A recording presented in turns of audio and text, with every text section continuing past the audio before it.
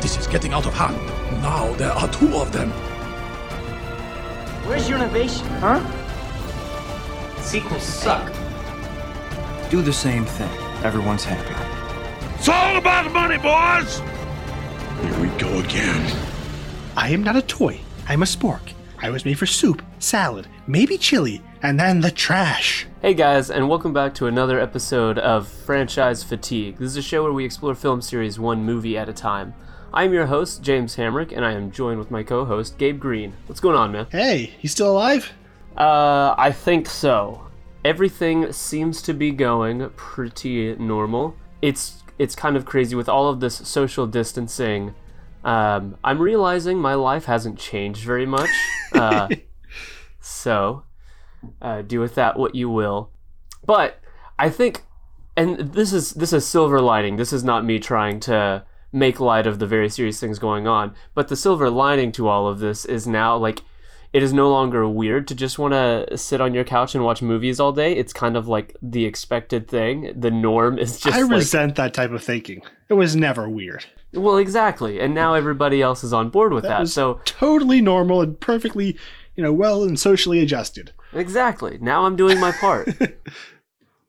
Yeah, like I work in a delivery, so like my job has stayed the same. So honestly, my life has hardly changed at all. And I'm just a little more careful about when and where I cough. Yeah, the whole world's gone mad, but that does not stop us. Although we have been kind of absent over the last few weeks due to some various illnesses that were probably not COVID-19. Yeah, that's the thing. So I was telling you before we started recording that, like, I get a month-long cough every single year right around this time, and like without fail for the past several years, and I'm finally getting over it, and that's why we weren't able to record the past couple times we planned to. But man, let me tell you what, at work, you cough at the wrong time, you see heads go up. It's guys, don't worry. Yeah. So today we're going back to the Toy Story franchise to finish up that series with last year's Toy Story 4. But before we begin our discussion on that, I want to ask you guys, if you enjoy the show, to please take a moment to head over to iTunes and leave us a rating and review. It'd be very helpful, help people find the show, and we would be very, very appreciative. And you can also like us on Facebook to keep up to date with all the latest episodes and to give feedback that can end up on the show. And speaking of said feedback, I asked our listeners on Facebook and Twitter what they thought about this film, and we got a depressingly negative response. Jessica said, it was just okay. David said, good moral, but meh film. Samuel Dotson said, the definition of an okay film, Keegan and Peele completely steal the show from me, but other than that, it's a wholly forgettable, unnecessary entry into this series.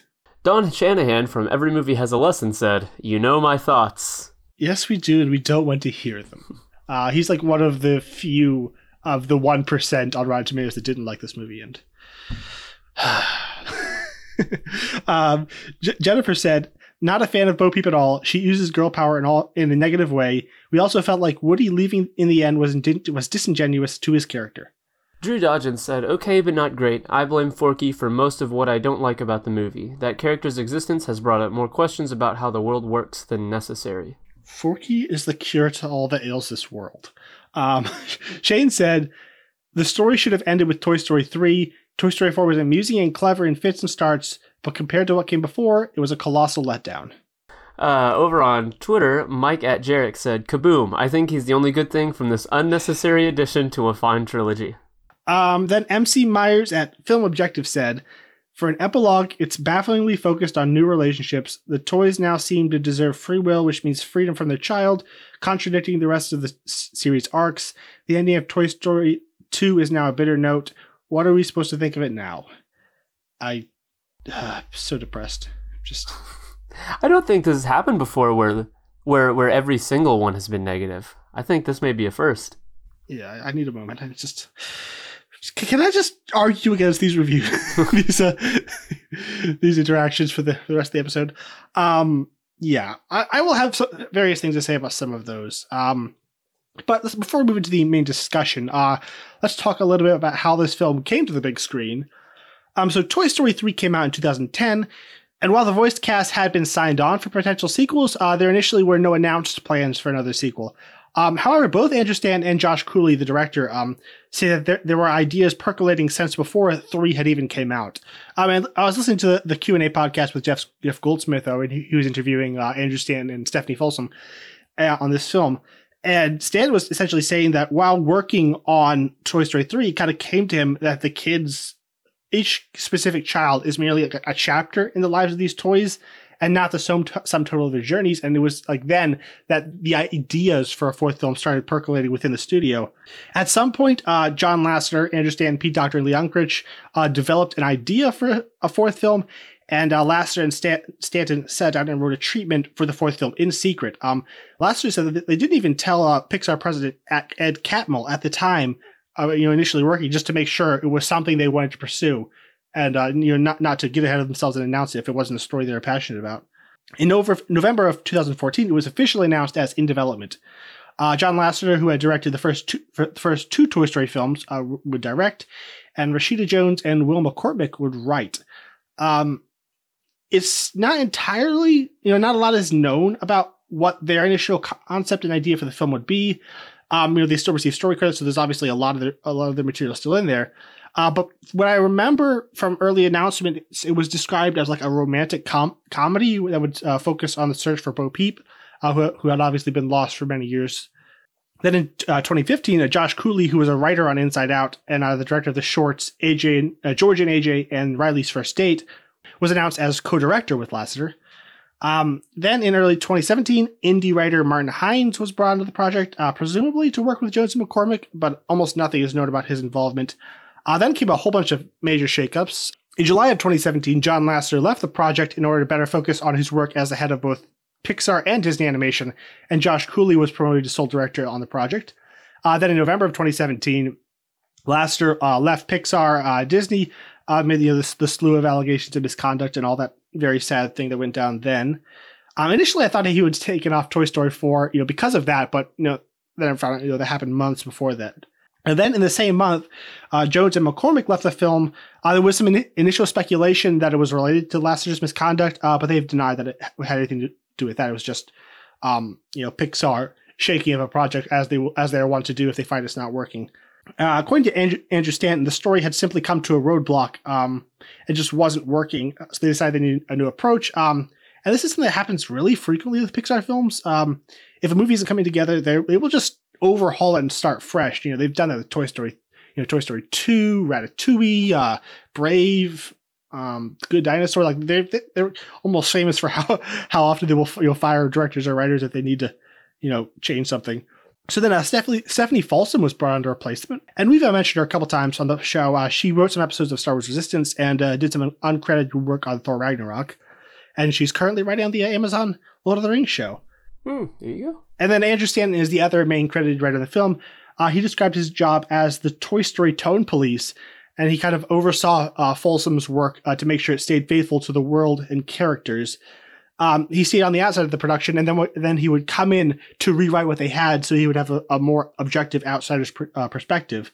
And if you don't know, Andrew Stanton is the writer-director of Finding Nemo and WALL-E and Finding Dory. And he's also got writing credits on like many of the early films, and he's all over Pixar stuff. So the final credited writers are Stanton and Folsom. However, Lasseter, Jones, McCormick, Josh Cooley, the story supervisor Valerie Lapointe, and Martin Hines all received story credits. So there's 8 credited writers on this movie, which it's not completely unheard of in an animated film. The first Toy Story had 8 writers between the screenplay and story. With how long these films are in pre-production and how they're rewritten, and essentially like storyboard artists can almost be qualified as writers at some point. Especially you look back like in early Disney, where they don't even have like real directors because they would just split it up. Like certain people work on certain sequences. So the production of an animated film isn't exactly the same as it is, with live action. There's far more cooks in the kitchen in an animated film.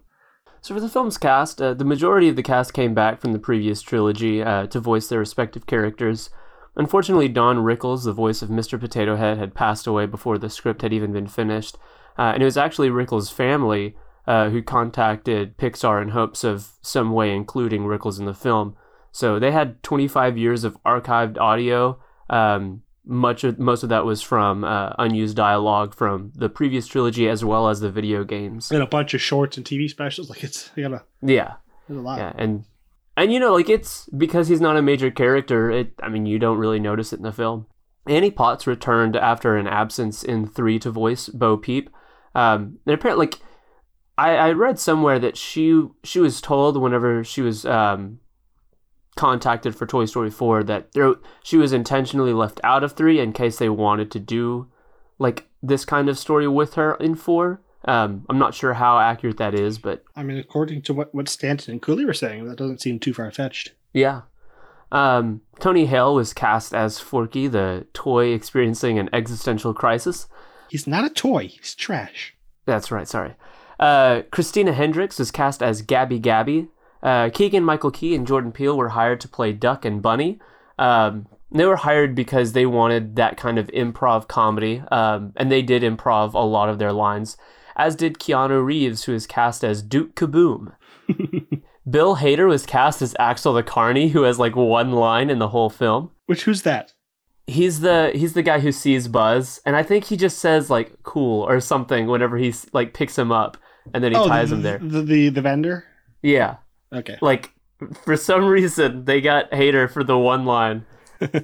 Carl Weathers returns from Toy Story of Terror as Combat Carl. Madeline McGraw, who's already in Cars 3 as Maddie McGear, voiced Bonnie. She replaced Emily Hahn, who played her in the previous film as well as the shorts. Comedians Carol Burnett, Mel Brooks, Carl Rayner, and Betty White portrayed the older veteran toys that Woody meets, and they're kind of ready for him to embrace that kind of life. And the character names are pretty great. Mel Brooks is Meliphant Brooks. Carol Burnett is Cheryl Burnett. Betty White is Bitey White.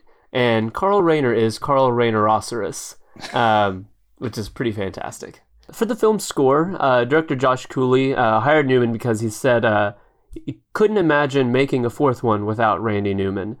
Newman provided new themes for Bonnie, Gabby Gabby, and Duke Kaboom, as well as one for Forky. Obviously, there's a lot of returning score, which just, the second you hear the main theme, it's just... Or Buzz Lightyear's theme, like this iconic music in there. Oh, yeah. And there's also 2 new original songs for the film. One is the Ballad of the Lonesome Cowboy, as well as I Can't Let You Throw Yourself Away, which Newman also performs in, and won an Oscar now. I thought it lost. It was nominated. No, sorry. Which was not, yeah. It was... the Elton John film won. Yes, that's right. I'm totally blanking on for some reason. Rocketman. Yeah, that's right. For the film's release, it had its world premiere at the El Capitan Theater in Hollywood, California on June 11th, 2019, and then had its wide release on June 21st. The good old days when they were still releasing movies. I remember it like it was last year. It was last month. Yeah. All right, so James, I'll let you go first. This was your first viewing of this film. Unlike a true fan, you didn't see it in theaters. So what did you think of it? Hey, I didn't see Toy Story 3 in the theaters, and that's like my favorite Pixar. So for some reason, I don't know why, I have a bad habit of like not catching Pixar films in theaters. The Good Dinosaur will never forgive you. I'm sorry. It's so good.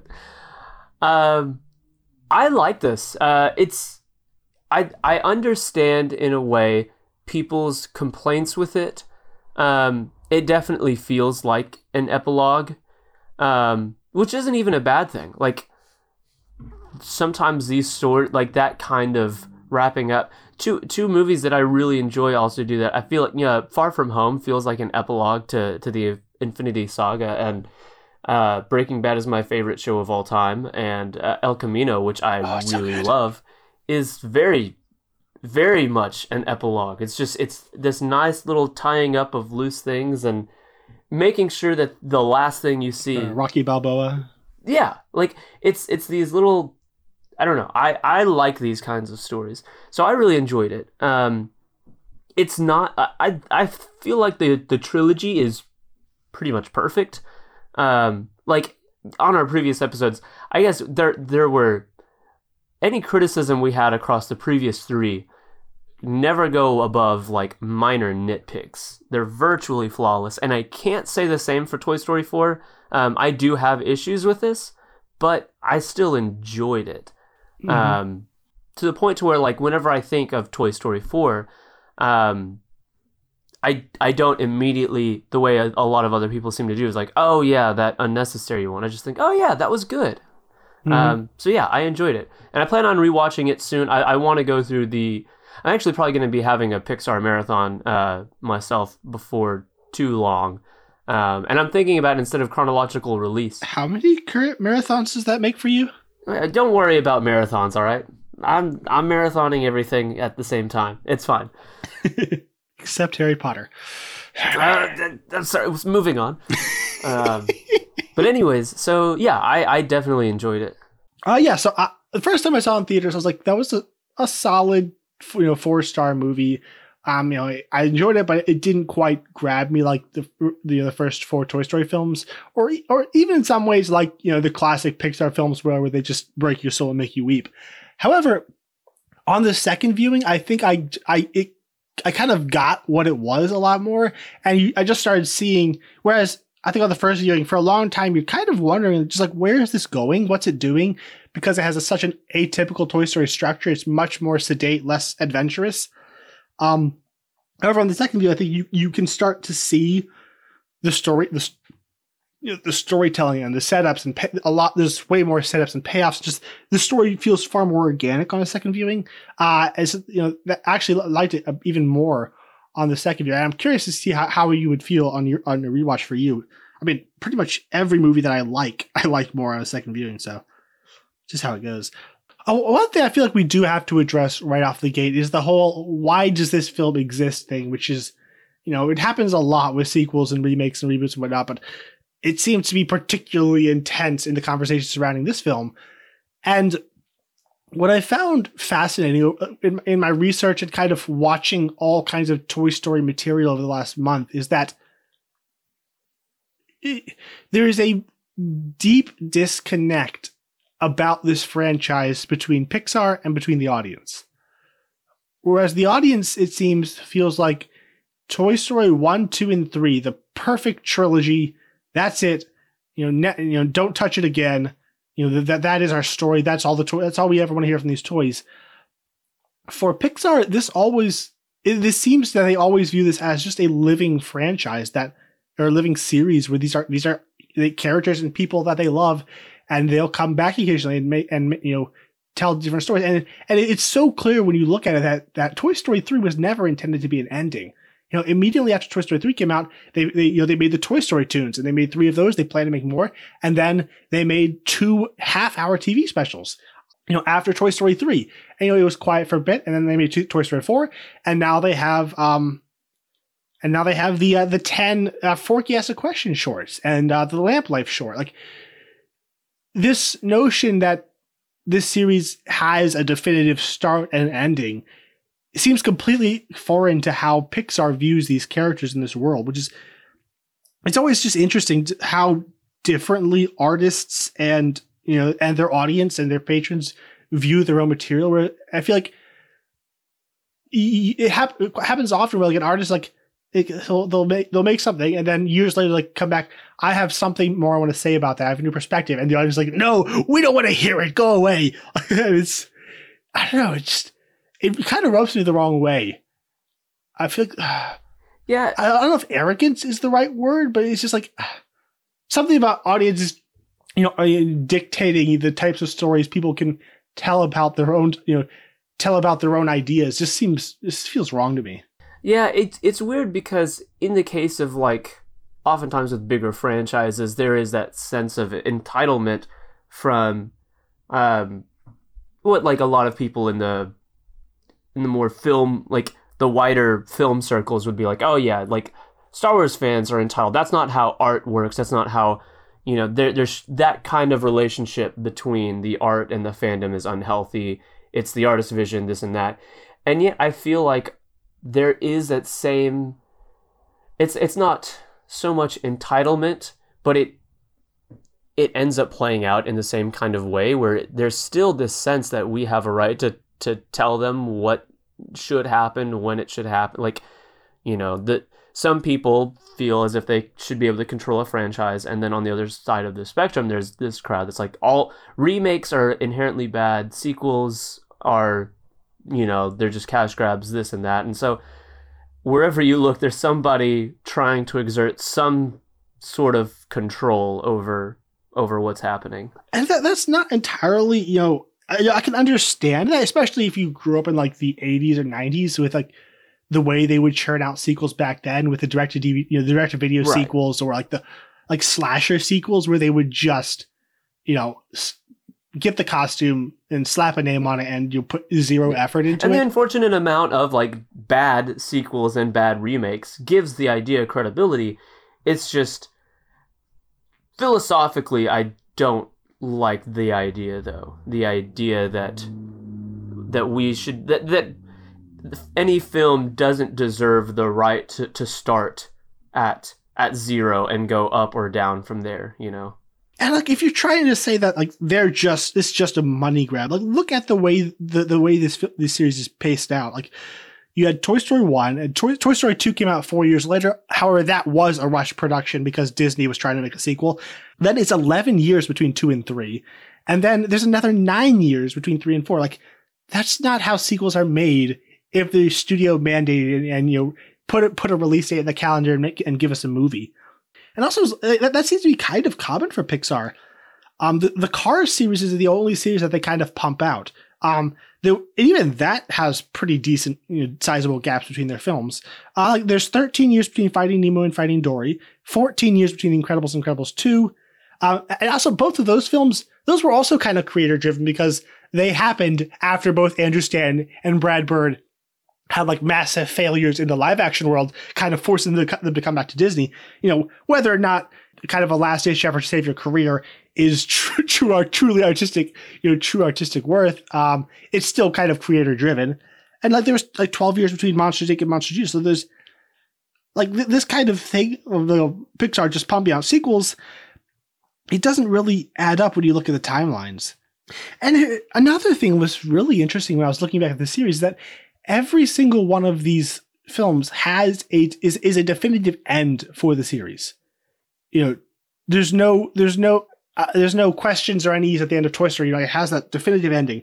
Toy Story 2 is like even stronger of an end. Like it's very looking forward to the future. This is what our life is now.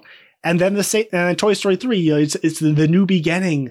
But also, in a way that is, has very strong finality. And then it's the same for the ending of Toy Story 4. Like every one of these sequels has been quote unquote unnecessary. The story was complete, but they just had more to tell.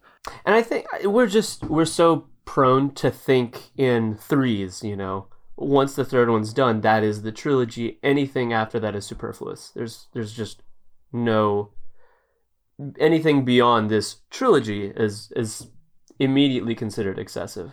So about this film, just right off the bat, we got to talk about how freaking beautiful it is. Just comparing this to like Toy Story 1 and where everyone's just a plastic action figure. I mean, the humans are like the toys are, but the humans are like plastic action figures, and it's just solids, like just solid geometric shapes everywhere. Like, I mean, it still looks good. It still holds up, but it's crazy. Compare like Scud, Sid's dog from the first one, to the cat, where if you didn't tell me, I would think that was a real cat just kind of stretching and purring in the corner. Yeah. Or just the beginning of the film out in the rain. Like, I can't imagine what it takes to create something that looks like that. If you told me this was just live action plates, I would totally believe you. I think Pixar has completely perfected naturalistic lighting, and that's something that animated films don't really have. Like, you look, the animated films of the 2000s, I think that's started to change more recently. Films like How to Train Your Dragon, where they're getting real live action DPs to help with it. But you look at a lot of animated films, the lighting is all very basic, and everything's well lit. But recently, have you watched the trailer for Soul, Pete Docter's next Pixar film? Yes. And it's like beautiful, natural lighting and just the depth and texture of the entire world and the camera work. Dude, the camera work in this film is crazy. Like, it looks like live action plates and it's so disciplined. Every shot in here is something that you could get with a real camera, and just the way they use like the shallow depth of field. Just with the things out of focus in the background and rack focuses, like the compositions are so simple and just filmed like normal conversations, while also, you know, understanding the scale of the toys in the world around them.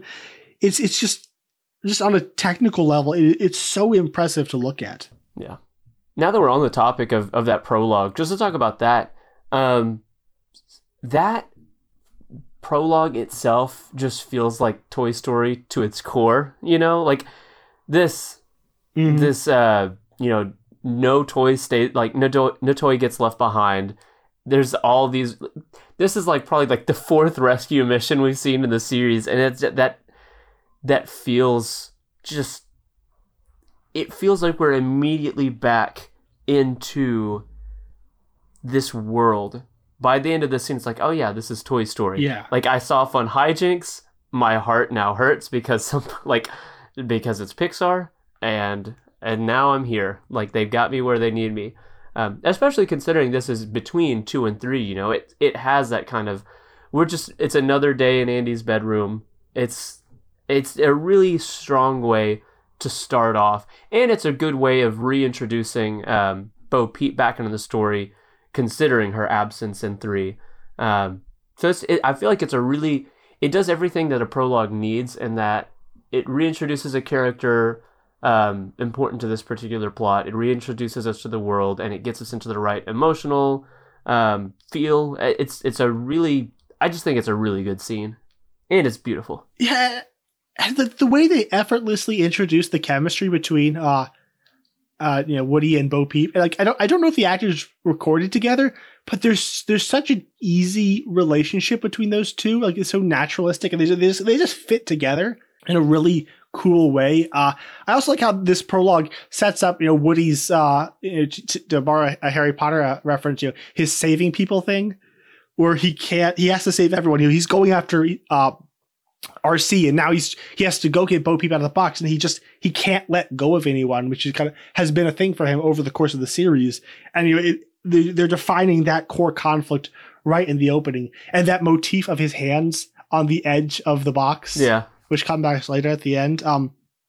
Also, like I thought Bo Peep's, you know, the voice actor was always, you know, kind of impressive. You know, like, remember, I'm only a couple of blocks away. Like, she always had kind of a distinct presence to her, but I didn't realize just how much I love Annie Potts in this role.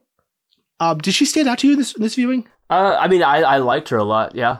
And it's weird just because of it's in a way I thought it was a different voice actress though, but maybe that's just because we got so little of her before. She's not playing the 40s femme fatale anymore. Yeah, which was kind of the shtick in the first film.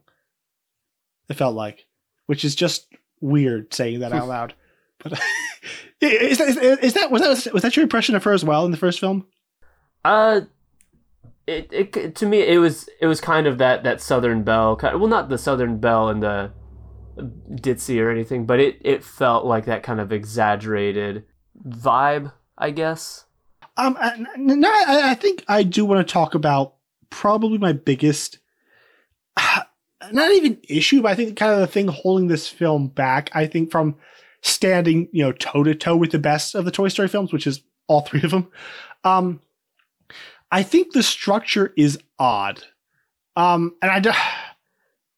I think part of this is expectations of just, you know, all 3 Toy Story films kind of have that same adventure aspect. You know, lost toys, we got to get home, rescues, hijinks, missions. You know, they have a structure and a style, and this film doesn't really do that.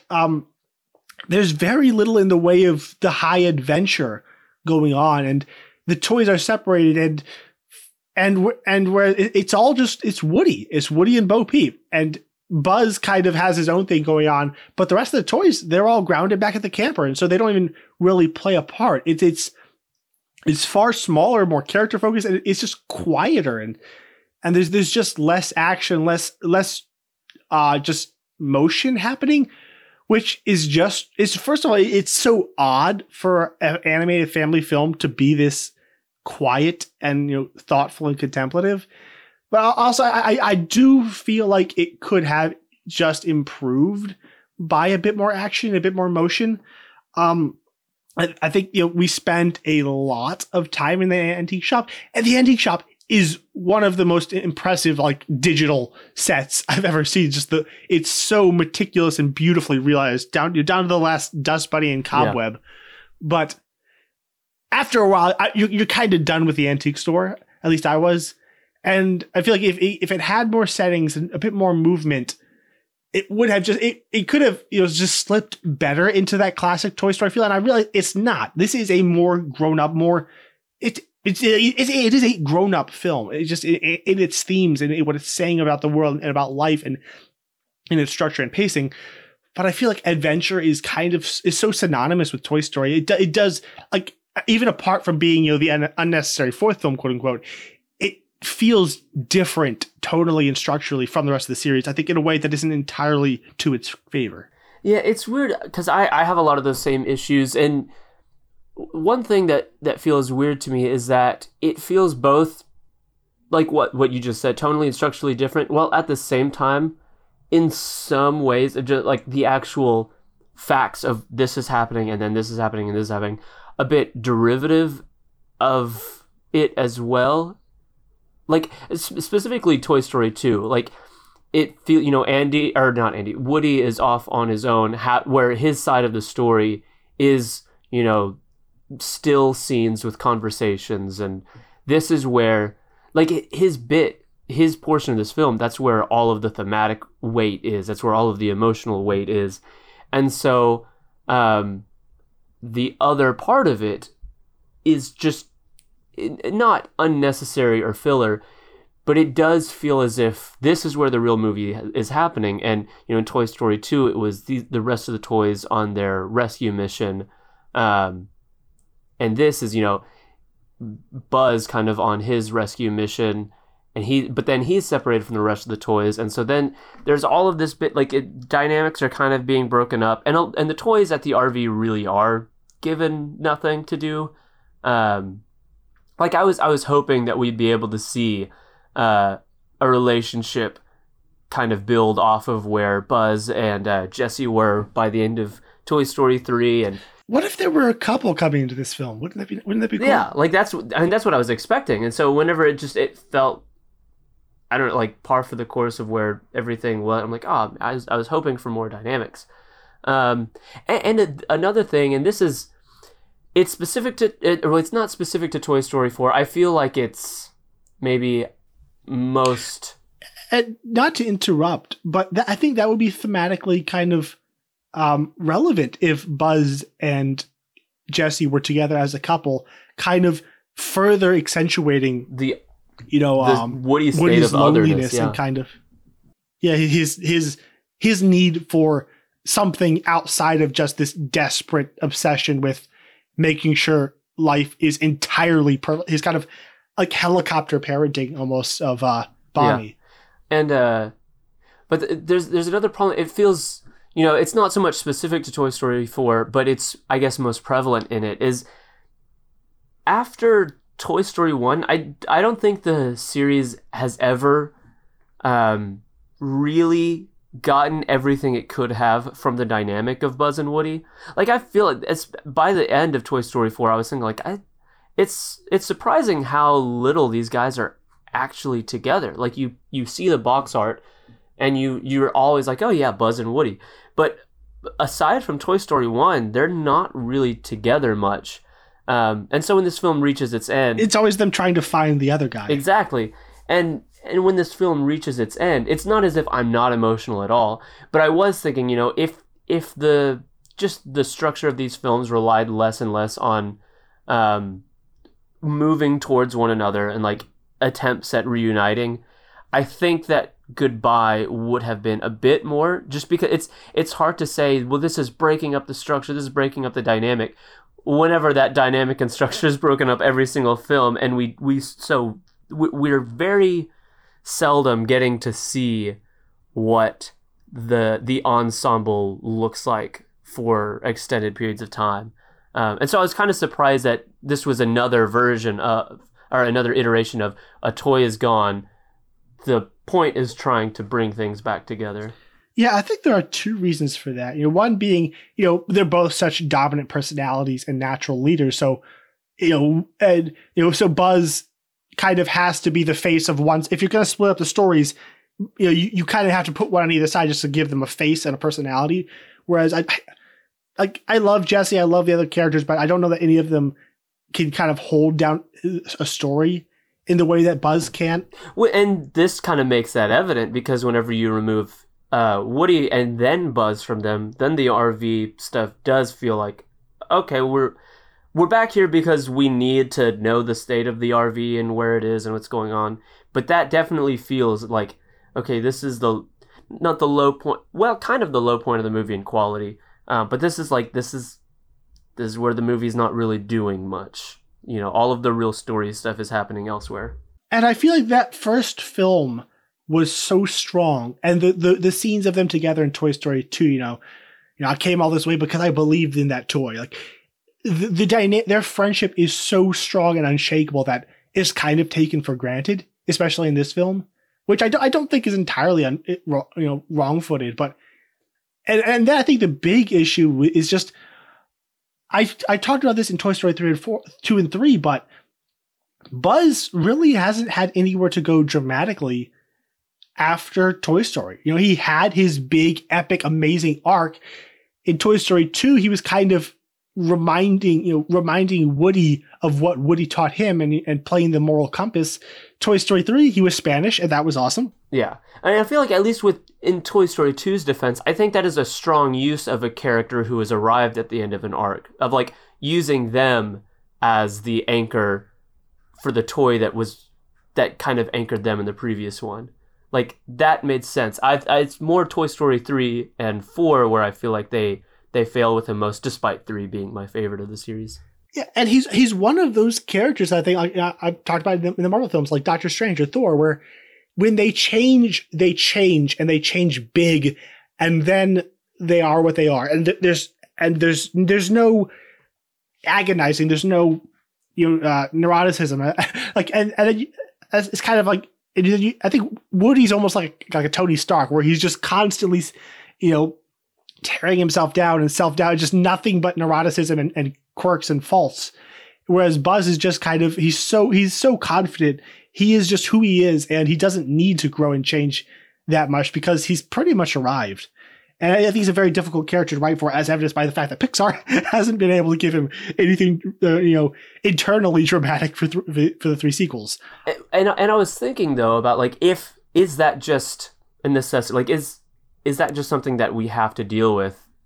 Is he a character that can't be given that kind of arc? And I was thinking they kind of set themselves up to do something with him, with the idea of the inner voice. I feel like that could have played into this idea of, what he senses Woody's distance, and maybe if you had Buzz feeling as if, Woody is there's something desperate about him, there's something distant about him, and Buzz kind of feeling the pressure to step up and act as a leader, and him relying on what he thinks is, that voice in your head, but he's still looking at it in this practical way of it's this actual thing, as opposed to truly looking to himself for this kind of leadership. And I feel like you could have had his arc of not, he just goes from relying on Woody to relying on, the recorded messages in his, in him, to the end of realizing he's gonna have him stop relying on these external things and start truly relying on himself. Yeah. Now that the leadership has fallen to him. Yeah.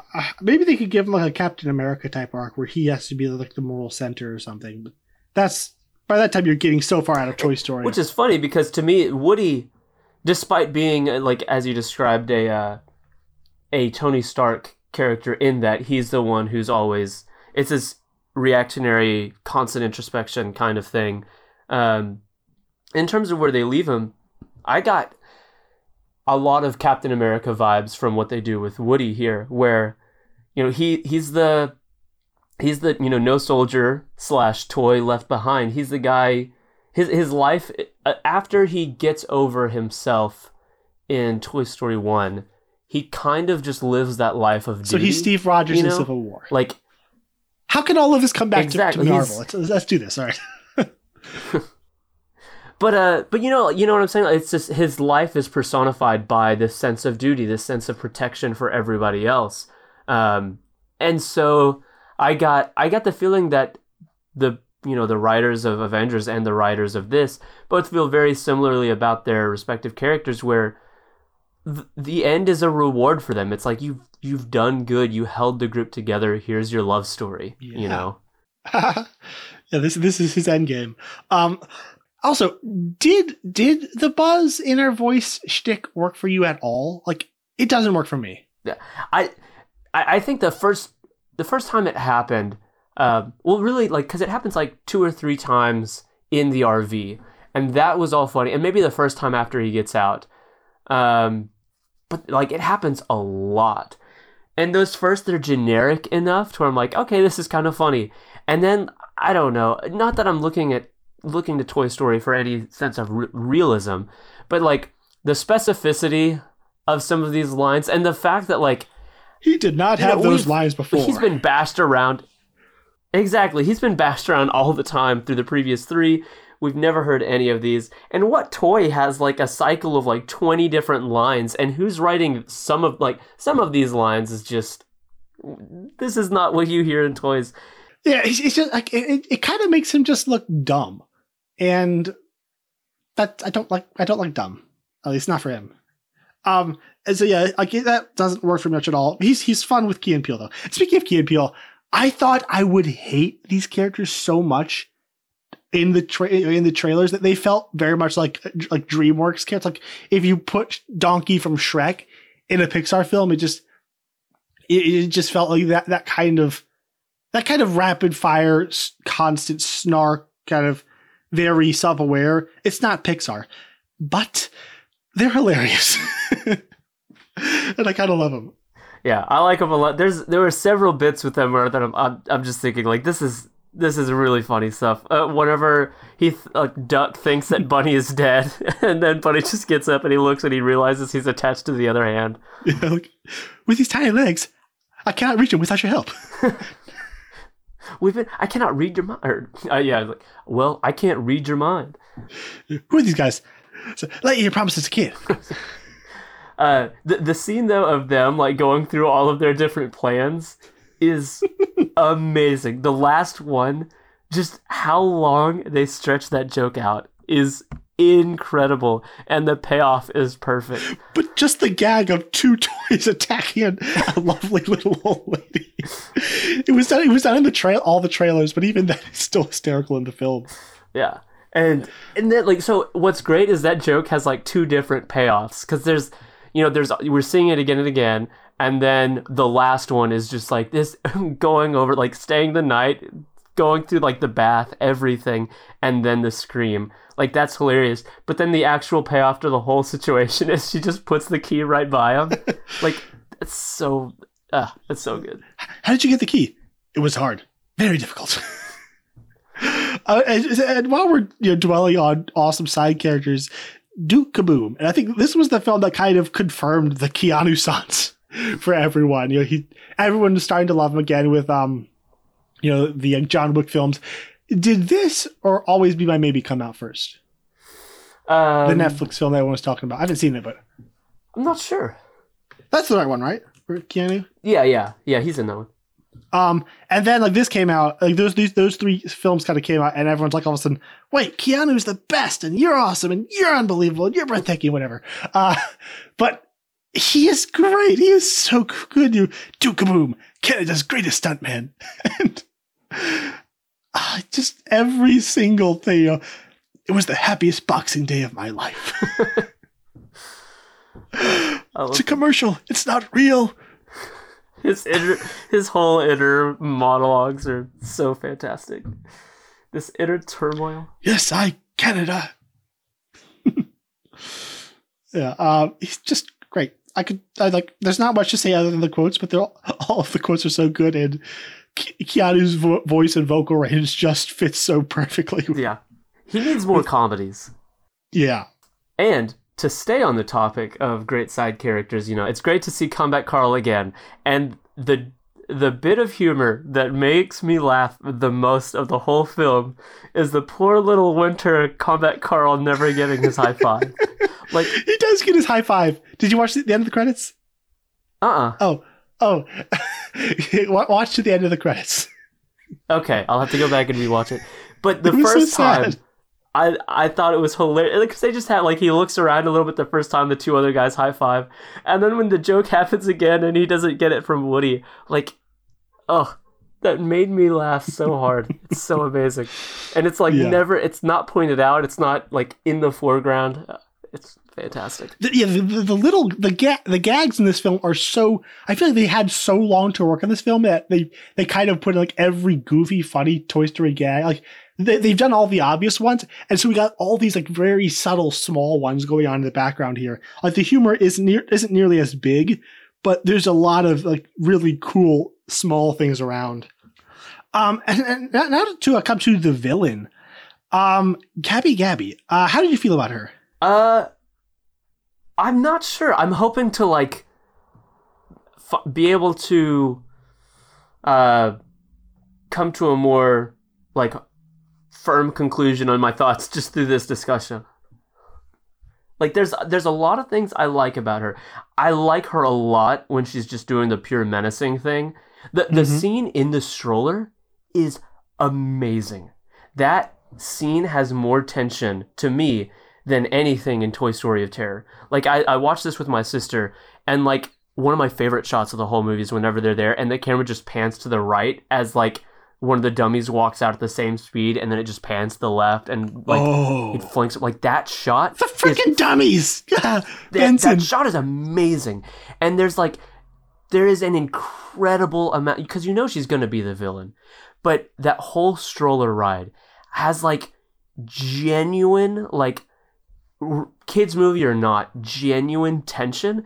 And so whenever I was watching with my sister, I just said to her this would have freaked me out if I saw this as a kid. Just being forced to sit in that stroller as long as that scene is drawn out with the atmosphere and mood. And they're playing, on the record, they're playing the song from The Shining, the one that ends that film. It's... So, whenever she's the villain, and I love whenever we cut to her and she's, painting her freckles on in the mirror, that just classic kind of villain shot. I think she has a great presence in those moments. Mm-hmm. Just then, I love that she never ever breaks, other than maybe sadness in the end.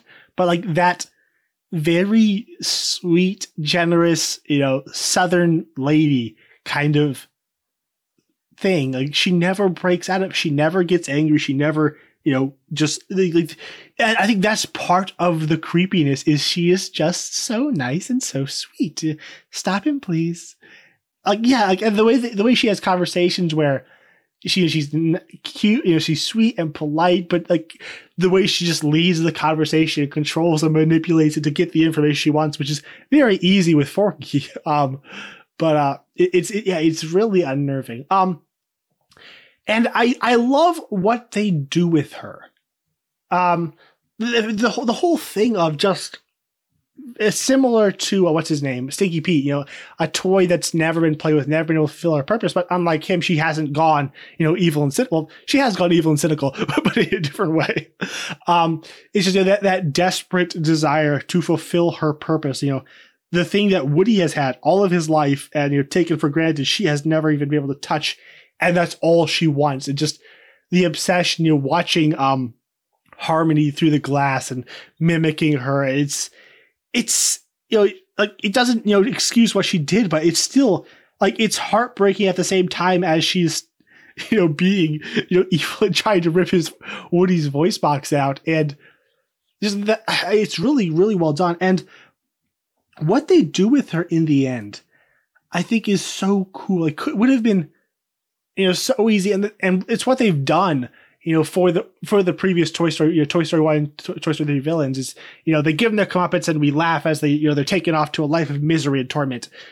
And this one, it's so much just soft. It's a much softer and kinder film. It's like, and I feel like maybe to a fault, I wish there was one very explicit beat of repentance from her. Like she has that scene after she's been when Harmony picks her up and just drops her in the box, and she's the villain, but your soul just breaks in two there. I don't believe she's evil. I don't believe the nice. I'd be like, she actually is that sweet, kind person, but has just been warped. But I don't get the sense that she doesn't try to make anyone suffer. There's nothing. She's not sadistic or purposely violent. She just wants what she wants, and she's going to go after it. So I wish there was a singular scene of definitive repentance of the fact that she was willing to trample over others to get what she wanted. That said, I love everything else surrounding how her character ends up. Just the mercy from Woody, when he goes back, he's going back for Forky, and they just have that conversation. And she just goes, loving a child is the most noble thing a toy could do. And she's giving him back all of his lines from the first Toy Story film. And and I think it's that moment where he's able to save her soul is kind of, I think, him where he kind of finds a new lease on life, where when he's trying to save Forky, it was never about Forky as a person. It was about getting him to Bonnie, whether or not Forky wanted it, whether or not it was best for Forky. He was doing it for Bonnie. I feel like it's saving her and doing this, absolutely selfless, kind thing for her sake is kind of what gives him a purpose, for the rest of his life, because he hasn't had a purpose. The whole thing has just been, he is obsolete in Bonnie's life. She does not need him. She doesn't want him. It's not that she doesn't want him. She's just not interested in him. And he's accepted that he's not like he wasn't. If that happened in the first Toy Story film, he would have gone crazy and burned down the room. But he's accepted that, but he's still just trying to keep going above and beyond into areas that are actively damaging to other toys, and just kind of just sad and humiliating for himself. And that's kind of what it is with Forky. I don't believe I don't believe Forky is entirely cut dry that way, which I think is what is so fascinating about the character. But it's kind of pathetic, just how he has nothing else. Bonnie doesn't want to play with him, but he still has to be doing something, which I feel it's really interesting just how non-black and white the conflict in this film is. I don't believe the film is saying that he is wrong for what he's doing. He's just a guy trying to make, to find a purpose in life after the purpose is gone. I feel like it's more like the lengths and his obsession that the film is kind of saying we should be uncomfortable with. I don't feel like and I feel like this is we work, well, I was talking about Gabby. Why am I talking about Woody now? I somehow switch over to Woody from Gabby. Let's circle back to Gabby, and I'll go back to Woody. She is the first toy that he's able to save and send on this new life, which kind of is what allows, finding the purpose in her, in helping her is what gives him, his, a place to go off in the future. But just the scene with the lost child, there are certain moments of childlike loneliness and terror. I mean, not terror, but just the kind of things that are frightening to a child from this film that will be forever burned into my brain. Bonnie all alone in kindergarten. That is soul crushing. I have a thing. I hate watching kids be sad or kids be bullied or kids just like anything like that. And now I found out that extends to animation as well. Because whenever I was watching it, I was saying the whole time, this teacher should be fired. There's this sweet little girl over there crying at the table, and nobody's but the teacher is so nice and sweet, but she doesn't see Bonnie. She leaves Bonnie off at a table for 5 minutes, just crying there. Makes no attempt to introduce her. It's wrong. It's just wrong. like the parents are monsters. How dare they leave her there? Like that was so heartbreaking. And then the little girl lost at the fair is so affecting and like just giving, like allowing the film's villain to have that moment of, being there, giving the child the comfort and courage that she needs to take that step out and look for help. Like the whole thing of what it's like everything Toy Story has been saying about what a toy is and a toy's purpose in the one scene with the fourth film's villain. It's so beautiful. Yeah. So like I do want, like, I feel like the film does let her off a little easy, and I wish they confirmed that when she goes to this next to this next girl's house, she's not going to start an evil puppet dictatorship. But that said, I do just love what they did, and I think what's her name? What's the voice actor's name? Christina Hendricks. She's really good. Yeah, I the character has pluses and minuses. I enjoy the character more than I dislike, and I don't dislike the character. I think my only real issue with it is that it feels like another variation of Stinky Pete and Lots of Huggins, where it's like it's a character that needs something from our protagonist and is holding him there, and it feels very similar, and so like that. And those weren't. Lots of Huggins was, I guess, in a way a bit derivative of Stinky Pete, but not that more. Like the motivations were different. They go, both of those films put a lot of time, or not a lot of time, but put time into their backstory, their motivations, and it's not as if that's not done here, but seeing it for the third time does begin to be like, okay, so this is what we're doing again. But I will give points for not going the same route, we don't get that final moment to laugh at them. We haven't seen a Toy Story villain redeemed yet. I think that there's a lack of malevolence to her character at any point in the film. Like she's framed from, like, she's not entirely sympathetic at the beginning, but there's you feel like Stinky Pete and Lotso, they enjoyed being evil, whereas I feel like for her it's just a means. Yeah, and I think I'll save Woody for last. Then we got to talk about Bo Peep. I really liked her in this movie. Like she was never all that big in the previous films, but I like how they kind of effortlessly retcon her as like the leader of Bonnie's Role, with the implied history between her and Woody. Like we knew that already, but like we never really saw it, and just the way this film just kind of takes it for granted, is able to move along with that. That was really cool. I think her voice acting is phenomenal. Like just something, it just has this really rich voice that I just like listening to. But the whole kind of the concept of free range toys where they don't have an owner. They live in this kind of wild, rugged lifestyle. They go to playgrounds to get to get played with, and it was just really cool. Just the whole setup she has, where she's wearing her skirt as a cloak.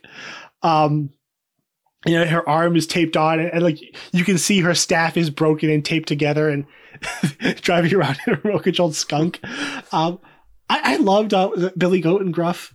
Oh yeah, just.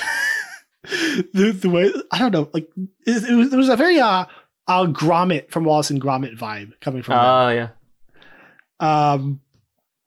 Yeah, and I really appreciate that this wasn't I feel like a different like Avengers Endgame version of this story would have been Bo Peep is right, Woody is wrong. He needs to learn to not care about duty and not to care about what he's loved. He's to this loyalty and duty, like that's old and outdated. You should be free, like, and independent. Like I feel like it's not an either or.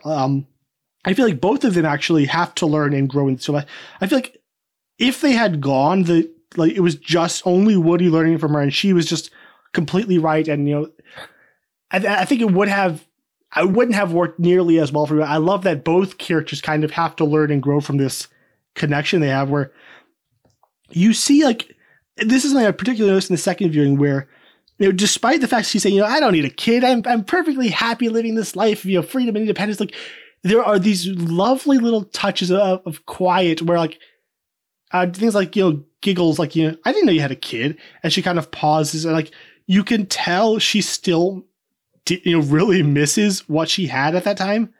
But she's kind of like forcing it down, and just these little moments, like a little moment I love is that after just their introduction together, where they're both laying on the ground and they just see each other and they can't move. That shot is amazing.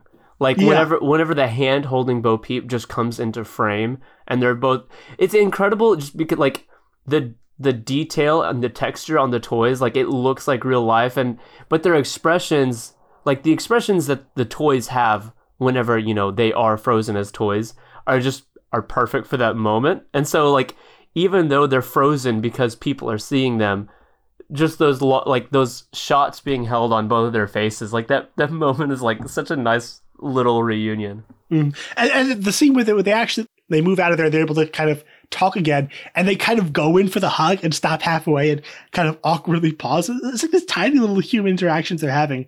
And I feel like she's kind of extended this, independence from a kid to also be like, she doesn't really need a family. Like she's very much holding Woody at arm's length. And for her, it's kind of opening up to the possibility of having a family and, choosing family and loyalty over this kind of lifestyle she's had.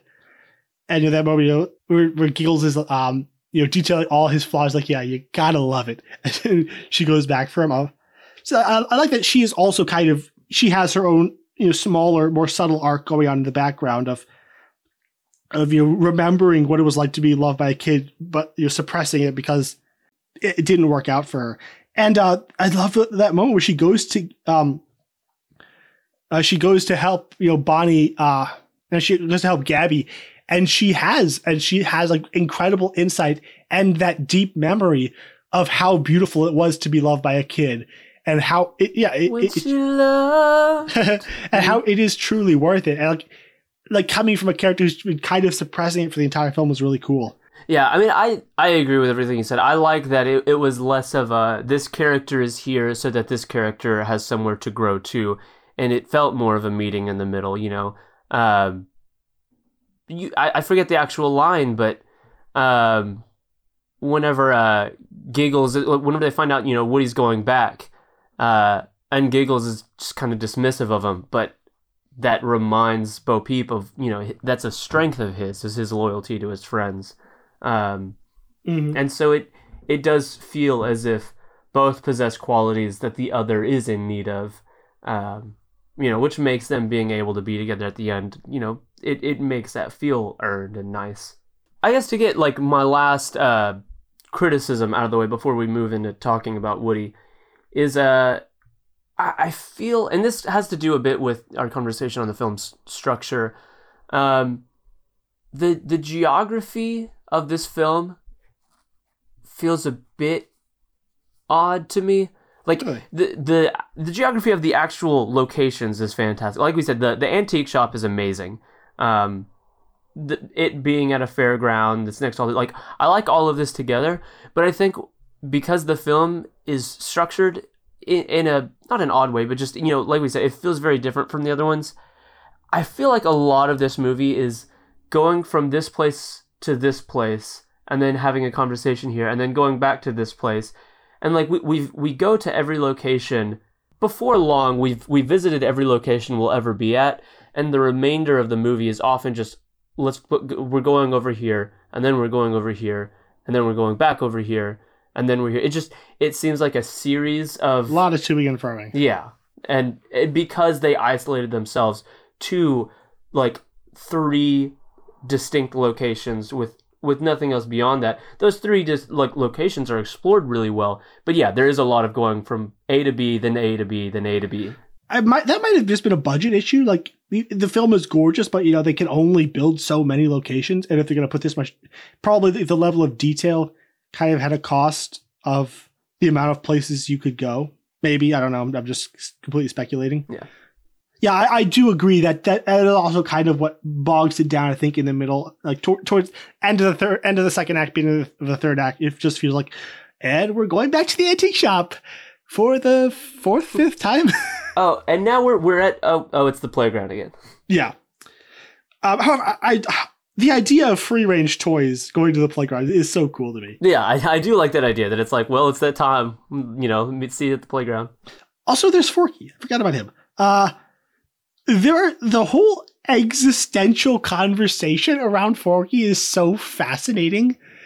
I'm not entirely sure if the character gets his full due, compared to how deep and fascinating the questions are surrounding him. However, I love him. The mismatched eyes that kind of get cross-eyed. Like, the character design is so brilliant.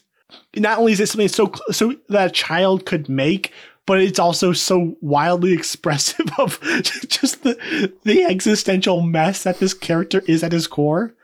Like the eyes, like you look into his eyes and there's just so much there for me, at least. And I love that he's actually a spork, but she calls him Forky. Again, it's like one of those like little bits of like, that's what a kid would do. And actually, I was listening to the interview with Andrew Stanton, and he said they wanted to call him Sporky, but the name Spork is owned, is copyrighted. So they call him Forky. And I think that works better. Just, the jump scare, as he comes to life, he screams, Woody screams, and we cut off mid-scream. Yeah, I can't believe that there's negativity around the character. I think one issue people has with this film is that it expands the world so violently that people kind of resist. Like, no, my Toy Story has to be this. It's nice and simple. Everything makes sense. And for like things like Forky and things like Woody leaving at the end does open up an entire world of questions that I feel like a lot of people aren't entirely comfortable with trying to answer. And I can sympathize with that. When this is done poorly, I think it can be incredibly detrimental to a franchise. If it's done in the package of a Forky, I'm cool with it. The only like criticism that I would have of it is like, because she creates him and then thinks of him as a toy, therefore giving him life. Like, yeah, that opens up a whole can of worms. And I do think that if you do that, the thing that surprised me most about this film was how little emphasis ended up being placed on Forky. Like, I thought that this was going to be Woody exploring his identity with Forky. I thought Forky's existential crisis was going to be more relevant to the primary themes, and he kind of does get left behind by the film and these kind of larger questions of what is a toy, what is the purpose, because he was made from trash. Because a toy was made to be a toy, their primary, what gives them the most joy in life is to fulfill the function of a toy and be played with. And because he's made from trash, his primary function is to go in the trash. Like, there are these bigger ideas, and the movie does kind of lose him for a bit. So I understand the frustration that the ideas that he, or the questions that his existence asks, don't get explored the way I thought that they would. But as a character, I don't understand disliking the character. Yeah, I think Gabby kind of takes over. Like, similar to Gabby, he is kind of one of the turning points and stepping stones for Woody to move on. Like, finding this new purpose in life of essentially, again, saving this toy's soul. And just the whole trash. It's the way he says that line. And like, he's a baby. He's a toddler. And like, babies are like the most self-destructive things on this planet. And like, how did children survive past 2 years old is a miracle. Like, each and every one of them. Because of just like, there's no self-preservation instinct. And the sequences, the montages of him like running towards the window and Woody having to tackle him and just chasing him around, trying to grab him and keep him contained, were just hilarious to me. Love the montage. Great song. Yeah. When after he jumps out the window and and Woody grabs him and they're just walking and he'll like take a few steps and trip. That visual is amazing. Carry me. No.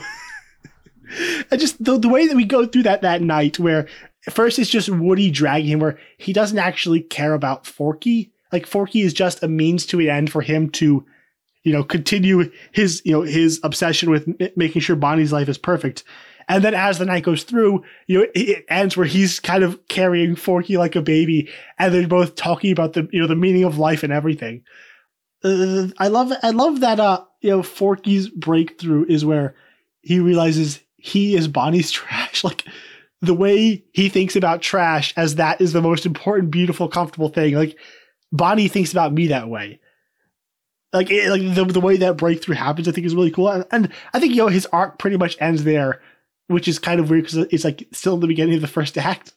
But I do love the concept. I do agree that I wish if they had done a bit more to see that throughout the film, if there could have been like another big moment for Forky in the third act. But what's the actor's name? It was Tony Hale? Tony Hale, who is in Arrested Development, and I'm going to use this to promote that show again. Everybody needs to watch it. It's the best comedy ever. They're walking the store. Bo. Bo. This is Forky. I'm trash. The best line, what's a merry-go-round? Oh, you mean a carousel? Oh, Woody, I've known that guy my whole life. 2 days. Like the character is absolutely delightful, and I will have fighting words for anyone who does not like him. The final shot where they leave Forky to keep the door locked, and then at the end, the camera pans down, and he's hugging Woody's knees. It's adorable. Now we come to the final guy, Woody. He's got an important character, and all of these films have been Woody's films, but I feel like this more than ever is Woody's film. For me, Woody is the reason why I think this is like a genuinely like great film, or at least very, very good. Just the themes that you've explored with this character, and like it's been fascinating. The kinds of ideas that have been explored through Woody in all three Toy Story films are like so incredible to me. Like the types of existential explorations that happen in the first film of the fear of being displaced and losing your purpose. In the second film, the second film is about the existential crisis of the impermanence of life. And like this is your animated family film. I love it. And the third film is the metaphor for growing up and going off to college and starting and essentially moving past the things of childhood. And I believe this film is about like grandparents and like empty nesters and how to finding a purpose in life when the thing you defined your entire life by just isn't there anymore, or just has moved on. And it's crazy because it's a struggle that I don't think will mean anything to a child. Like this story is here for the grown-ups. Yeah. And not even just grown-ups, like 50-plus-year-olds. And maybe it just says something about the kind of morbid guy I am. I always find like the stories about old people trying to find purpose, like some of my favorites. I don't know why. Just the fact that he's no longer the favorite toy. I don't think he's no longer the favorite toy, and he's not even the leader anymore in the beginning of the film. But he's not fighting it. He's accepted it. He's going stir crazy, but he's accepted it, and it's showing just how far he's grown since the first film. And I love how they seeded throughout the film his relationship with Bo, that beautiful scene in the beginning, or just when he's in front of the antique shop, and just the image of Bo's lamp in the window, and he doesn't even have to say anything. Like you instantly hits you with like kind of that love that was lost, the thing that possibility that never happened earlier in his life. The to-ing and fro-ing is him just kind of running back and forth frantically, trying to make sure life is perfect for Bonnie, and that moment of self-sacrifice in the end, just leave me, Forky. Bonnie needs him. But he's going to sacrifice this huge part of himself because he believes, that's what's right for Bonnie. This truly sacrificial love for a child, it's very powerful. And I think this is the most interesting, and I think for some people, potentially world-breaking ideas of the toy leaving the child. How does that bother you? Does that where he falls? Does that work? Or I had to think about it for a while when it ended, because it I think part of the reason. So this is the first Toy Story movie, and it may not remain this. The emotions may hit me more on a rewatch, which I plan on having. But I didn't cry through this, and part of the reason at the end, I didn't the first time. I did the second time.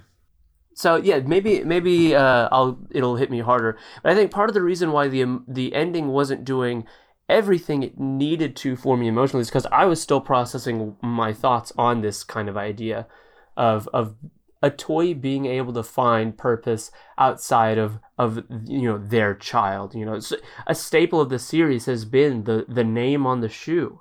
This is who this is who I please. This is my identity, and it's presented as a very positive thing. Like, this is a toy doing what a toy needs to do. This is I understand and sympathize with people who weren't able to get on board with this, because initially, like I said, even through the ending, I was still figuring it out. But then as I thought about it more in terms of the kind of, this is a retirement movie. This is a character who's he's clocked in and day out and has had this just insane sense of duty and love for what he did. And when you look at it as that, then it became much less like world changing, because toys can't age in that, they look like they're getting older, but they do they do grow older in a sense, and their arms break off. Exactly. And using this as a way of conveying getting older as a toy, I think is actually really smart. Of, your child no longer needs you. You've put in the work for a long time. Now you're retiring. Then that tracks with what this world has set up. If this is the Toy Story universe's way of conveying what it means to get older, then I don't feel like it's really betraying or breaking anything that's come before, and I was able to be okay with it. And it's just a really bold decision, to break Woody away from the rest of the group, and just that alone gets my respect. And similar to the way Bo Peep is handled, I don't believe it's an either or. Like, there is no point at this film where devotion to a child and the toy devoting their life to a child and fulfilling the child's needs is painted in a negative light. And like, even the free range toys, they live for the playtime. Yeah, it's it comes in a different form, but that's what they're here for. And I love that if Bonnie still needed Woody, okay. I love that Woody's choice in the beginning of the film. It's hard, it's heartbreaking, but I don't believe the movie is saying that was the wrong choice. To stay with Andy because Andy needed him, to choose Andy over his own personal pleasure at that desire at that moment. I believe is painted as the correct choice, and the only reason that he is able to maintain his character and integrity and leave Bonnie still because Bonnie has moved past him. She doesn't need him. Also, as Bonnie's great. She's adorable. I was sad when she was sad. I've got a bone to pick with her. Whenever the toys were being handed off in Toy Story 3, he introduced Woody as his best friend, the most meaningful toy ever. This, you've got to take especially good care with him. And she leaves him in the closet. Kids these days. No respect. Yeah, but and just that whole existential crisis of I devoted my life to what is it, whatever it is, to raising a child, to this profession, and it's gone. How do I live? What do I live for? Do I keep pathetically trying to hang around the thing and smother the kid or smother my adult child? Do I just try to putter along with this career that doesn't work anymore? It's such a fascinating and human question of just trying to be alive and in a world that just doesn't need you anymore. And that's what I got. And I wonder, it's a weird point of comparison. So I doubt it's going to be shared by a lot of people, but the vibe, just the mood and feel of what he was going through and what this movie was saying and his whole journey, it felt as if it gave me the same feeling as the ending of Return of the King, of how does one move on, just the feeling of being different from the world you're in now. This place is no longer home for me. Like, other people live here, other people have a purpose here, and that it's fantastic, and I wish the best for them, but this is not where I'm called to. And so, Frodo gets the invitation to to go to the White Shores, to ride the Grey Havens. Woody gets the invitation to live this life of these free range. Like, they feel very similar. Of like, it's not as if you're making a selfish choice. You have dedicated your entire self to a good cause, and now that it is the cause has been completed, the world that is now left before you is no longer the world that needs you. And because of that departure at the end feels earned, and it doesn't feel as if it's in conflict with the character or the message. And I like that it's still about service. Like, he's not just retiring, leaving and gonna be idle and just live a entirely selfish, hedonistic life with Bo Peep. It's still, he's adapting. He's finding a new way to serve children, to help toys. Like, he's now having this life where he's connecting children, lonely children with lonely toys, and essentially giving new, fresh toys the purpose that's defined his life for the last 30 years or whatever. It's not all just about him. It's still about the service of being a toy, of being there for a kid. It's just adapted to the fact that that life doesn't fit him anymore. And I think for me, like, this is kind of like the anti-Thor in Avengers Endgame for me, where I feel like that film, everything comes back to Thor. Like, that film, I think at least to me, very much disrespected, who Thor was in the previous films, and what Thor was after, what defined Thor in the previous films. Like, essentially saying, like, that was wrong. Like, you shouldn't have been doing that. You were wrong for doing that. And that's your problem. That's why you're in this mess now, is because you were wrong then. And essentially the answer is to stop trying. And, like, he ends that film with no vision for life, nowhere to go. Like, he's not, there's no purpose. He has real no purpose. He's just kind of, I'm just going to go wander. He's got to find himself, man. Yeah. And whereas this film, it leaves Woody, it respects where he was and who he was, and honors that. Like, that was what, Toy Story 1, 2, and 3, that was where you belonged. That was good, but it's over. And, it honors that, and, uses that to guide him into his new life. He's still being a toy. He's still being there for kids. He's still serving, but it's just adapting to a changing world and his own changing self. I feel like it's so much better thought out than Thor's arc was, despite kind of sort of ending in a similar place. I think it does it in just a much, I think, more thoughtful, just a morally interesting way. And I also like that Woody would have come back to the RV. It was Buzz who was saying, "She needs you. Bonnie will be fine." Yeah, she'll be fine. Bonnie will be fine. Oh, it's so good. Oh, that's right.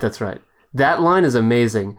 And that being this kind of permission, for lack of a better word, like, I like that, that Woody's loyalty would have carried him there, and that it is this acknowledgement from his family that this is okay, that's what, allows him to go off. And paralleling that scene with Woody's hands on the edge of the roof, like they were on the edge of the box in the beginning. Just Buzz and Woody embracing in front of the Ferris wheel. Like, that scene is so manipulative, but I love it. Like, everything is there to make you cry.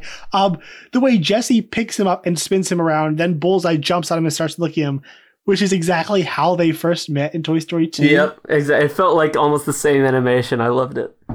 I didn't, again, like, I think like you, I was kind of resisting the whole, like, wait, toys can't be free. They belong to the kid. And the first time, I think, however, the second time kind of seeing the nuance, it hit me so much harder. And I actually did cry that second time. Well, I'm hoping to. I guess, we haven't, aside from just dismissing it as like the thing where the movie's not doing much, like the RV stuff, I hate bringing this up at the end because I don't like ending with a criticism, so I'll say something positive after. The one area of this film in which I do feel like they're channeling the humor and just feeling of DreamWorks is a lot, like a lot of the stuff in the RV, like it could work in a movie and it's not inherently bad, but like, you know, pretending to be the GPS, like that is an idiot. Like following her voice as if it were the GPS and never looking down at his foot.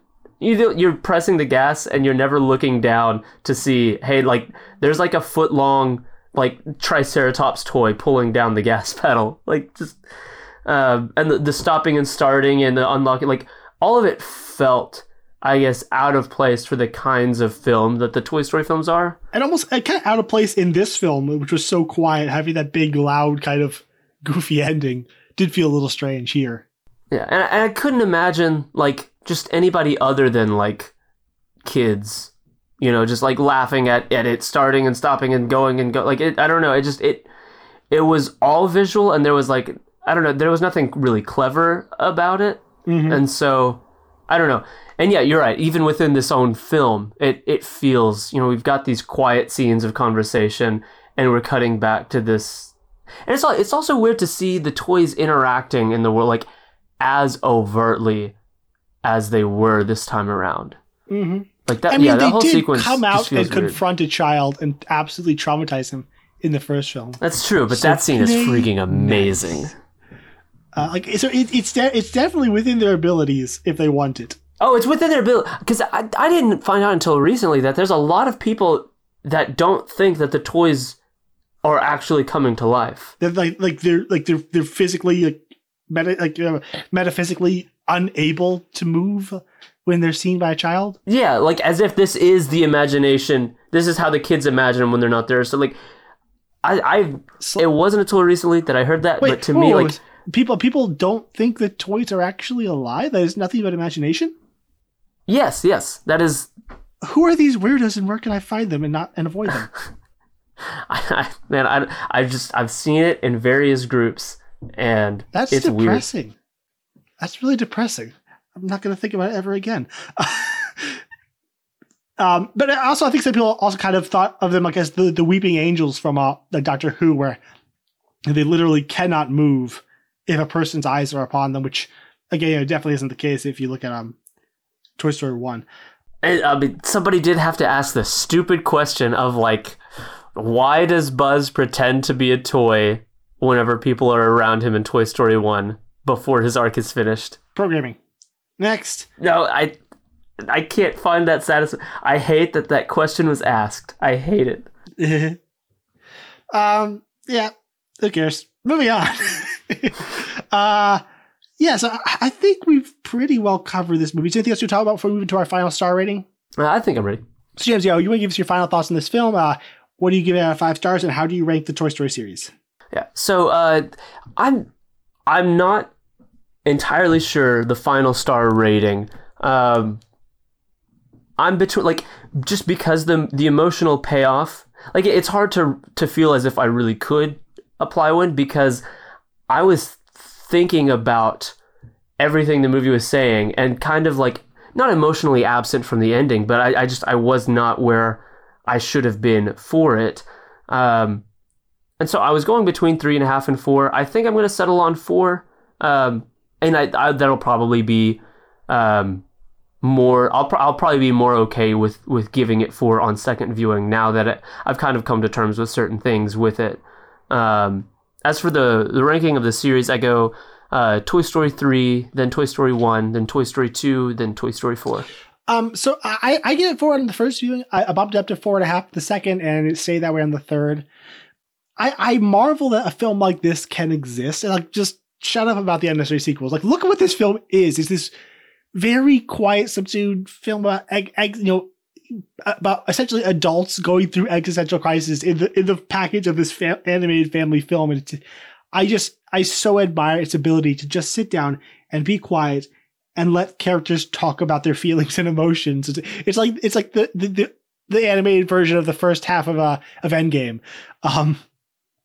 And it just, the questions it explores, the fact that it has the courage to just explore this entirely adult conundrum, of you finding purpose in you're finding purpose, in the second half of your life. Just as thematically, it means a lot to me. Despite not exactly being relevant to me, I don't know why, but and so yeah, I deeply admire what it is, even despite it having, I think, some pretty deep structural issues. And I would also rank it exactly the same as you, 3, 1, 2, 4. I think those films they're so perfect. They have just as much thematic depth, but they also, I think they function better in that adventure framework, where I feel like this film doesn't entirely know if it wants to be a quiet adult drama or a children's adventure story. It leans towards the former, but I think it still has the feeling like it knows that Toy Story films are adventure films, despite the fact that that's not what it's being. So it gives like half-hearted nods here and there, and it doesn't entirely work smoothly, but it works well enough. So I have 4.5. It is my least favorite, but we're talking in a series that doesn't go below 4.5 stars, so that doesn't mean terribly much. So moving into the box office and reception, it earned $434 million domestically and $639 in the foreign markets, for a worldwide total of $1,073 million on its roughly $200 million budget. That's crazy. What a surprise. It's one of 9 films from 2019 to earn $1 billion, 7 of which were from Disney, and that's not including Far From Home, which was also, a co-production with Disney.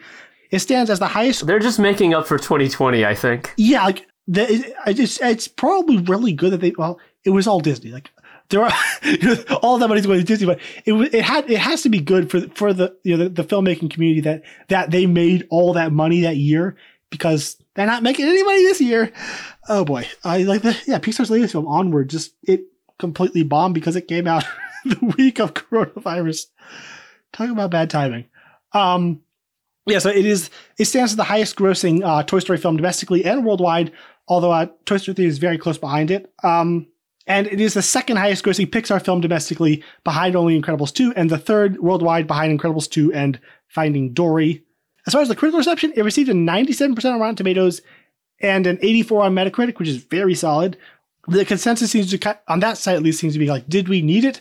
No, but now that it's here, it's actually really good. And it is interesting that it didn't get any of the best Toy Story ever. Like, I feel like every time a sequel comes out, there's a sizable crowd saying like, "This is the best, the best, obviously the best movie in the series." No one said that about this out of the gate, which I'm always glad that there's less hyperbole in the world, but it's also kind of sad. Well, I feel like there's been a few at this point. Nobody was saying that about any of the Cars or Monsters U or Finding Dory. People were saying that about Cars 3. What? Yeah. I mean, no one likes Cars anyways. It's like cool to hate on them, but so that doesn't mean a lot. But people were saying Cars 3 was really good. Oh, the best of the series? Yeah, so it's weird. Like, before I read all of that very grumpy feedback that we got, I would have said that this was, a pretty well-liked movie. And I still feel like that, despite no one liking it, nobody that responded liking it. And how are your feelings? Like, how do you feel this film is thought about in the film community and just at large? I mean, aside from that, I was surprised when we got the reaction we did, because by far most of what I read, whether it is reviews from critics or just people talking, it was like, yeah, I still don't know if it was necessary, but I was actually surprised with how much I liked it. Like, that sentiment I see in 95% of the interactions I've ever seen people have with the film. Mm-hmm. So maybe, I don't know, maybe we got a grumpy bunch, but yeah, I see mostly positive. Even like I was watching through it's like a more pretentious list of like, what's the best movies of the year? And they had a category for animation. And instead of being like, we're not going to pick Toy Story 4 because it's derivative and blah, blah, blah, they were like, we were actually surprised with how heartfelt this was. And while it wasn't necessary, like, it's the same thing. It's like, this is actually really good. Mm-hmm. That was definitely the critical reception. As far as awards, it won Best Animated Feature at the Oscars, which I thought that was what I was rooting for. I Can't Let You Throw Your Stuff Away was also nominated for Best Original Song, but lost to I'm Gonna Love Me Again from Rocketman. I can't believe that Frozen 2 didn't win the best song, because it has the best songs. Yes, I said that. It was also nominated for Best Animated Feature at the Golden Globes, but lost to Missing Link, which is shocking because nobody talks about Missing Link. So yeah, as to the future of this franchise, there's absolutely no talk of another sequel as of yet. They had the series Forky Asked the Questions. They were all written and directed by Bob Peterson, and they had 10 shorts on Disney+. They also released the short called Lamp Life, which followed Bo Peep's journey between 3 and 4, which was written and directed by the Toy Story 4 by one of Toy Story 4's writers, Valerie Lapointe. But before this, I would have said they probably won't do another one, but having listened to the way they talk about the series, I won't be surprised if in another 10 years they find another idea that they want to explore, and they just kind of announce another surprise sequel. And I'm not dying for one. I don't need one, and it's not quote unquote necessary, whatever that means. But I'm not as closed down to the idea as I was like when I first heard the announcement, loving Toy Story 3 so much. Yeah, as to the film's legacy, I really don't know. I feel like we need some hindsight. I feel like we're kind of in the middle of the backlash that most films get, or most films of this level. So how are you thinking this film is going to be remembered? I think that I think people are going to be kinder on it within a few years. But I don't know. There still seems to be, and again, it's still a fairly recent movie. There still seems to be a disconnect, and this may go back to what I was saying earlier. It's just like we just tend to think in threes. Like there's the Toy Story trilogy plus Toy Story 4, and I almost wonder how much of the original of the legacy of the trilogy that it's going to be able to hitch itself to. It seems like the trilogy at this point is remembered as a whole. Like there's still some sense of separation from 4 and the first 3, and so I don't know how much of the legacy of those originals it's going to share in. If years from now it will be able to like graft itself onto that, and you just think of the Toy Story singular like as a legacy, or if it will be like, yeah, there was the Amazing Trilogy and then there was 4, as if it's like 2 separate legacies. So I don't know yet. Maybe it'll do the Star Wars thing where, you'll have the people, just the originals, not the prequels. Just the originals and the prequels, not the sequels. And now it's all 3, and it's not going to be whatever the next trilogy is. Like, I feel like it being a family film, I feel like you're going to have a generation of kids who grow up where it's always been 4. So like they won't know what all these grumpy adults are complaining about. Yeah. Like the things like that are kind of things that you have to live through to understand it and to fully get often, unless like the sequel's really, really bad. Which I don't think it is. So yeah, I'm interested to see if the future kind of, views it as separate. All right, I think that's a pretty good place to end. So that was our review of Toy Story 4. I hope you enjoyed it. And if you did, again, I'd like to ask you to please head over to iTunes and subscribe and leave us a rating and review. If you want to like us on Facebook, we're Franchise Fatigue Podcast. You can follow us on Twitter and Instagram as @FranchisedPod. And if you want to find our other episodes, you can go to franchisefatiguepodcast.com. And where can people follow you, James? You can follow me over on Letterboxd. I am on a movie spree with all of the social distancing. Although I haven't really been reviewing anything. But I have other things written there. I'm there as JL Hammery. It's JLHAMRI. And you can also follow us over on The Outer Rim, a Star Wars group. We are still right in the middle of the final season of the Clone Wars. And we just got huge announcements. Ahsoka Tano is going to be in season 2 of The Mandalorian. Rosario Dawson has been cast. Like despite the finality in the film series now, the 3 trilogies are ended, there's still a lot going on. So if you are excited about Clone Wars, yes, Clone Wars is going on, and that's always important. So if you want to talk Star Wars, definitely join us over there. And I'm also on Letterboxd, and there's Gabriel Green. You can keep up to date with all the movies I'm watching. You can also follow me on Instagram as Gabe the Great Green, and I have a YouTube channel called Greenery01 where I make these film-based music videos. Next week, we're going to try something new on the show. So in between series, we're going to kind of just splice in random films, which honestly is going to be fun because we've all, with this show, we've always kind of been constrained to either underrated movies or franchise movies. So, and which I kind of like. I need that structure. However, I think it's going to be cool. We're going to try to, occasionally between the series, step out and just talk about a movie that we really want to talk about. So that's what we're going to do next week, and we'll see how that works out. And if we like it, we'll probably do that in between each series, or maybe break up series every now and then with just kind of a random movie that we like. So next week, we're going to be talking about the absolutely wonderful Jojo Rabbit from last year. Many tears will be shed, and many laughs will be had. Yeah, I saw it in the theaters once, and then when it came out, I watched it 3 times in the week of its release. So I'm very ready to talk about it. Yeah, it's James's Greatest Showman. Yes, this is the one where I'm just like, everything. I love it all. Yeah, so that's what we're talking about next week. That was my favorite from last year, so spoilers, we love it, and I cannot wait. All right, so next week, you can see us in Nazi Germany, I guess. This is for you, Rajan. You're not listening anyway. I can't let you throw yourself away. I can't let you throw yourself away. I can't let you throw yourself away. I